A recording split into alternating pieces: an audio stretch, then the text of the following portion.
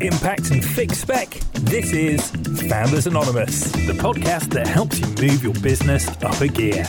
I'm your host, David Trott. And I'm Chris Lees.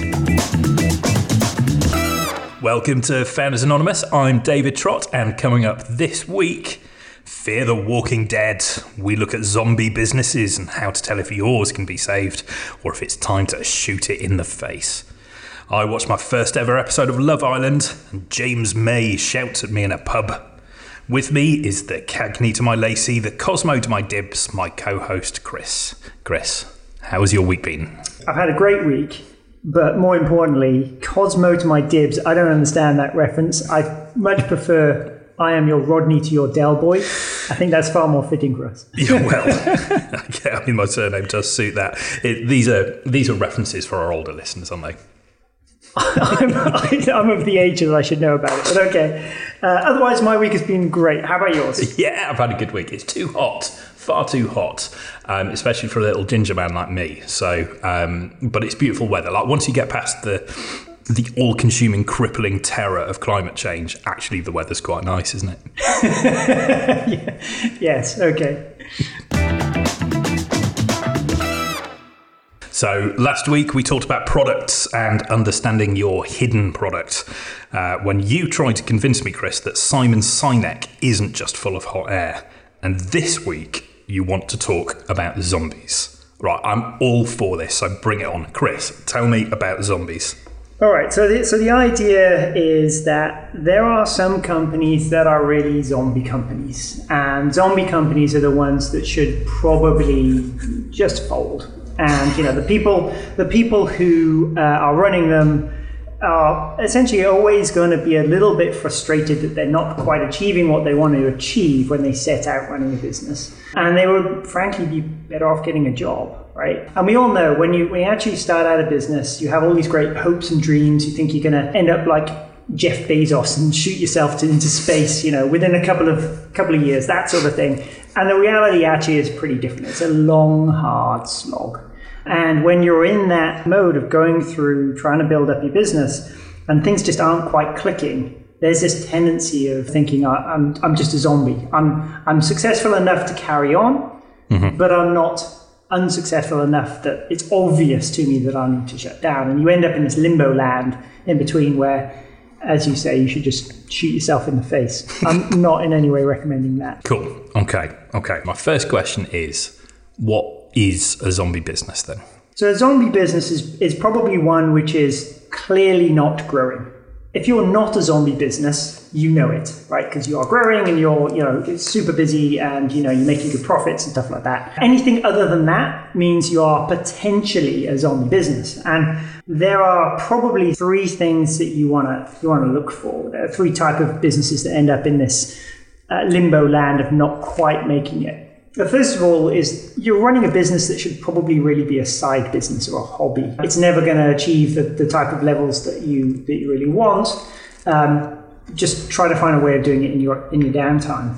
The second one is probably kind of a new category, which is the husk of the business. Perhaps something that has just been hollowed out, possibly by the pandemic, just coming along, just fundamentally shifting people's behavior. That means that something that was successful in the past is now really not so successful anymore. And making that decision to actually shut something down is extremely hard, so you carry on. That's kind of a second one. And then the third one is probably, well, look, there was no market demand for the thing that you were actually selling in the first place, right? And so a lot of, particularly technology businesses, fall into this category of they come up with a technical solution to something and then they look for the market problem that they're solving, right? Okay, so... Right. Number one is the hobbyist. Yep. The second is the husks, the businesses that are hollowed out by circumstances beyond their control, such as COVID. Yep. And the third is where there's just no market. There just never was a market, right? And I think that the litmus test in all of these three cases is, are you paying yourself your market rate? And I see this time and time again that, small business owners start out and we all do the same thing. There is no money to begin with and therefore we don't pay ourselves. And we justify that to ourselves saying, it's okay, I'm doing something strategic. The payoff, the long-term payoff is going to make that worth it. But if the long-term payoff doesn't come, all you actually do is you just get more and more and more resentful. And it's that resentfulness that kind of grows over time. So, of course, you cannot pay yourself money that physically doesn't exist, right? So I'm not saying, look, go into massive amounts of debt and pay yourself for your true market value. That's not what I'm saying at all. What I'm trying to say is you almost want a ledger somewhere, a spreadsheet somewhere that says, if I was doing a job, this is how much I would actually earn. Yeah. Turn it into dollars and cents, as the Americans would say. You turn it into a financial amount and work out, this is my opportunity cost that I've foregone to do my business. Is this still worth it to me?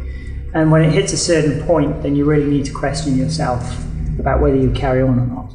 Yeah, there are always going to be situations where you don't pay yourself the market rate because you're trying to grow, you've taken on new team members and you pay them first, or you're investing in a business in order to make it grow. But there has to come a point at which you say, what is my, as you say, opportunity cost, and why am I not paying myself that, and can I pay myself that? Right, and don't get me wrong. There may be an opportunity where you realize this isn't going to grow. I'm never going to be able to achieve, the level of market rate essentially that I will pay myself, and that might just cause you to pivot slightly in terms of the way that you run the business. So perhaps it goes from being a full-time job to being a part-time job, or you look for part-time work to perhaps bolster your overall income. That sort of thing. So I've been a little bit negative so far, so I want to kind of be a little bit more positive about, if you find yourself in a situation, what should you be doing about it? And for me, this particular moment in time is the most important time since the whole pandemic started for business owners to really reevaluate exactly what it is that they are doing. And I say that because it feels like we are on the cusp of opening up. But right now, this is the time that the business owner should be reevaluating things and working out, how do I make this a success? How do I exit this pandemic in a positive way? And so the thing that I would kind of challenge everybody on is look at all of the things that you have done during the pandemic. A lot of people try to do things that they've never done before because they were forced into it. Right? Perhaps you were a restaurant and then you suddenly had to pivot to takeaway style deliveries. Yep. So there's been probably more innovation during the pandemic period than you would naturally have. Take a look at that and work out what your experience is. Has any of that really worked? You should also look out for things where you predict the customer at the moment is tolerating something that you've done, but doesn't actually demand it. If you know that people don't really want to behave in the way that you're doing it at the moment, just purely because COVID prevents you from doing something in a traditional way, those are things you need to cut. But also look for things where customer habits have fundamentally changed, or customer needs have fundamentally changed during COVID. Try to predict where they might be headed and move towards that, that future location. So, for example, there's lots and lots and lots of surveys at the moment and polls coming out saying work from home is far more likely to exist in the future than it did before. So, if you were operating a lunch place in a major metropolitan city, your footfall is probably going to go down. So what are you going to do about that? How are you going to deal with that long-term trend? That's really interesting. So a lot of this goes back to some of the stuff that we've spoken about before on this podcast, which is about trying to understand your market and your target customer. But what we're talking about now is very, very specific. So we talk a lot about what they want. We've never spoken before about what does your target audience tolerate and what do they hope would change. Right. And we haven't really spoken about what are the fundamentally changed behaviours and changed habits of those audiences that you need to predict, anticipate, interpret, all of which is great business intelligence and helps you reanimate your zombie business, right? Yeah, exactly. So one of the things that might help people is an exercise I went through right at the beginning of the pandemic, where I just got a blank sheet of paper and I divided it into 3 columns. And I said, this is the stuff that I know right now about what's going on in my customers. This is the set of stuff that I suspect is going on. Don't know it for a fact, but it's what I suspect. And this is a set of things that I simply don't know where this is going to land. And I just listed out all of the possible impacts that I could see on my business. That picture is constantly shifting. Yeah. Okay. But the value that I got out of that exercise in particular is to get all of this stuff out of my head and put it on a bit of paper, and to recognize that it's okay for you to have unanswered questions. That's absolutely fine. You just put them in the I don't know column, and it stops you kind of dwelling on them and going around it in your head. Sure. And in many ways, that helps to organize your thoughts in terms of what do I need to ask? What's the next question I need to ask to prospects or existing customers to find an answer to that? So it's a very, very useful exercise, that 3-column approach. So those 3 columns again are things I know, things I suspect, and things I don't know. Exactly. Yep. Yeah. And those things shift, right? That's a really, really important thing to say. It's so much changing all of the time. You need to put it down on a piece of paper and try to understand all of the stuff that you don't understand. Go and ask people about it, shift it over into the things that I do know column. And then once you have that, it's a great time to look down that and say, have the fundamentals of my business shifted permanently based on what I now know about the new customer demands and the new customer expectations? Yeah. How do I meet that going forward? And more importantly, do I want to meet that? Yes. Right. Yes, absolutely. So a big part of this is if the market fundamentally changes beyond something that you can either service or that you're happy to service, then that's a decision moment, right? It might be a painful moment, but it's still an important decision moment where rather than trying to fit a square peg in a round hole and continue operating your business as it was for the old normal, now you're trying to figure out, can I meet the needs of this new environment? And do I want to? And if I don't want to, that's quite an empowering moment, just that recognition that it might not be something you want to do, right? Yeah, I mean, it's always hard, the idea of shutting down a business, but it is also quite liberating to come to the conclusion of this isn't working. So you shouldn't see the death of a zombie business as a negative. No. It's good. No, it's good. We're supposed to kill zombies, aren't you? Do you kill zombies? Because they're already dead, aren't they? What's the terminology? I'm going to go with slay because it's just the best term I can come up with. But I don't know if that actually means that they are truly dead. Right, listeners, let us know what's the word. How do you get rid of a zombie? What do you do? Kill, slay? Let us know. Podcast at impactbiz.co.uk. This is everything we wanted the podcast to be. Awesome.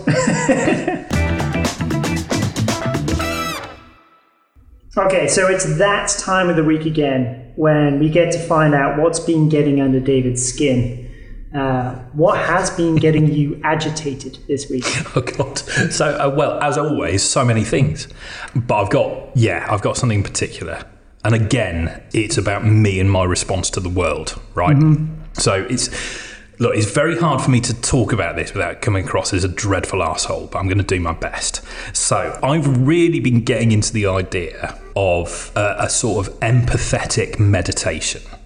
Okay. Right. I know this isn't what you were expecting. No, honestly. Okay.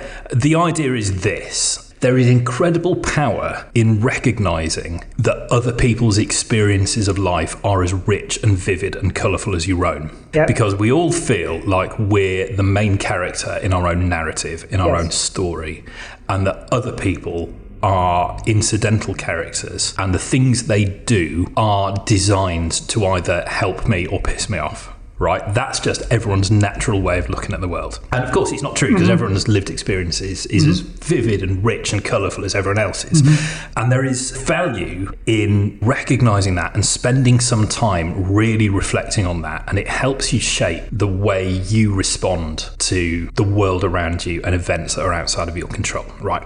Okay. So this is all part of my quest to be a better person, which is an endless quest and one that I find incredibly difficult. There is a video by David Foster Wallace. In 2005, he gave a commencement speech. I think it was at Kenyon College or something. And there is an incredible video where someone's created this short, edited 10-minute version of the speech. And its main points are that all of lived experience is an act of choice. So you can choose when something happens that is outside of your control or something irritating happens, you can choose to be irritated by it. And you can have that as your default natural state. Or you can choose to consider all the multitude of possibilities and the richness that brings with it. And that moment, that decision moment, that choice is where you get to take back control and regain the narrative in your own mind, right? It's incredible. I watch it at least once a year and have done for the past 10 years. It's incredibly powerful. Okay. So that's where we are. And then you meet what I call the drifters. there is a huge proportion of the population that seem to be entirely fucking oblivious to everything around them, right? They're the guys that stop their shopping trolley in the middle of the aisle, blocking everything so they can spend 20 minutes reading a yogurt pot. They're the guys that just stop randomly in the pavement so you can't get past, you end up walking into them. Yeah. They're those guys. And the guys that just drift out of junctions in their cars without looking, and you have to slam on the brakes, and they're totally unaware that ever happened. Honestly, there is nothing in the world that winds me up more than people that just walk around oblivious to everything. And they are my kryptonite. So every single time I try and do this empathetic approach, this empathetic meditation on the human nature, I am foiled by one of these fuckers turning up and ruining my day. Okay. And that's the thing that's pissed me off this week, is my reaction to these things. Because the whole point of this David Foster Wallace talk is that they're not there specifically designed to piss me off. But I just have this visceral response to it that is, I know all that. Intellectually, I recognise all that. But no, this fucker right here, no, he is designed to piss me off. He's deliberately come out today to ruin my day. And that's the thing that's pissed me off at the moment. That's what I'm struggling with. Okay. Well, you do realise that there's an anti-David Trott, league. And we're all in it. We're all in cahoots, right? And we meet once a week to plan how to just absolutely annoy you. You realise that? Honestly, it wouldn't surprise me. Genuinely wouldn't. That's how it feels. So there we go. I'm trying to be a better person and everyone's fucking ruining it for me. Okay. Well, I'm glad you're getting some therapy. That's good. So on a lighter note then, let's talk about what's distracting you from work. So this week, David, I saw you live tweeting your first ever episode of Love Island. What was it like? What was going through your head? Fucking hell. It's just awful, isn't it? Right. I know this is the light-hearted section, but fucking hell. So someone that we share an office with has just gone into Love Island. Right, I don't know the guy. I've walked past him on the stairs, but I recognise him, and he appeared on the show last night, and we knew he was going to go on the show. So we decided to watch it. I don't know how to describe it. I didn't understand the premise. I don't understand the concept. I don't understand who the people are, and I can't tell any of them apart. They're all the same. They're all this amorphous blob of youth and honking nasal vocal fry bullshit. So I don't get all of that. I didn't know what was happening on the show. I'm not the target market for this. I'm too old, and it's not for me, and I get that. But I don't understand why it's such a big phenomenon. And maybe it's one of those things where I just have to persevere. I just have to get through 3 or 4 episodes, and then I'll be, oh my God, I can't believe this happened. Oh, she said this. Like, I don't think that would ever happen, but maybe it would. I don't know. So that's one distraction, but it wasn't like a highlight, I have to say. One of the highlights of my week is that for the first time in a year, I managed to get to the pub with my best mate. Wow. Awesome. I mean, so much has happened in this past year, and we haven't been able to sit down and just debrief and vent over a pint. So we managed to do that. Like, he's had a kid since we last had a pint in a pub. Yeah. So we sat outside in the pub, and it was glorious. The weather's beautiful, and it was lovely. Then, because I sort of got the taste of going to the pub, when I was waiting to pick up a takeaway with my brother-in-law, instead of hanging around for half an hour waiting for the food to be cooked, we just went to the pub over the road. Mm-hmm. And it was an indoor pub, so pop a mask on. And this guy standing outside who looks like a quick save James May. Like, honestly, if you told me that someone had just microwaved James May for 30 seconds and this is what resulted, I would have believed you. It's uncanny. As we're walking in, he starts shouting at us because we're putting our masks on. Oh, right. Really? So this rabid anti-masker is shouting at us because we're trying to protect him. But anyway, regardless of that, went in, someone else poured a pint, and it was cold, and it was beautiful, and I loved it. And I love pubs, and I want to spend more time in them. Okay. That's my distraction. What about you? So in the last couple of days, my distraction has been trying to educate my mother on a very, very important semantic difference. I've been trying to tell my mother that in the UK, you can go and get rapid lateral flow tests from any pharmacy. You simply turn up and they'll give you a box absolutely free. Away you go, right? It's like, handing out candy to kids. Anyway, so I tried to educate my mother about this, and I said, you should go and get some, just have them in the house, available. So my mother walks into a pharmacy and says, I would like a test. And here's where the semantics comes in. She didn't say, I'd like a box of tests, please. She said, I'd like a test. And the difference there is that instead of like just, here's a box, see you later, like the pharmacist just immediately recoiled. Yep. It's like, what the hell are you doing coming in my pharmacy with symptoms? And then it's like, have you got any symptoms? And my mother's, quite honest, I guess, in the thing. She's like, well, I've got a bit of a headache and, I've had a little bit of a sniffles. She's just had a cold, honestly. She's just had a cold, right? But nonetheless, this pharmacist, like, just went completely white and was telling her, you've got to go get a PCR test.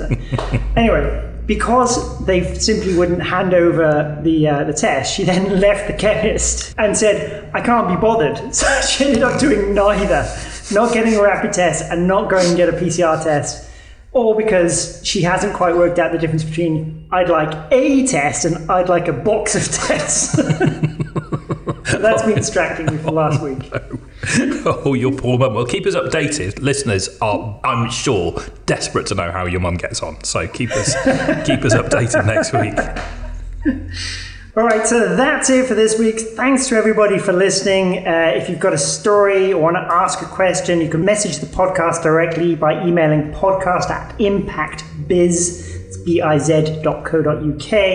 You can also tweet at us, FoundersAnonPod. If you have any recommendations for David to join in terms of gyms or otherwise getting fit, please do tweet those. He absolutely loves it. But otherwise, please don't forget to subscribe and leave a review on the show on iTunes, Spotify, any of the major podcasting platforms, or on all of them. Otherwise, we'll be back next Thursday with another episode and David's update on his gym activities. So have a great week. God.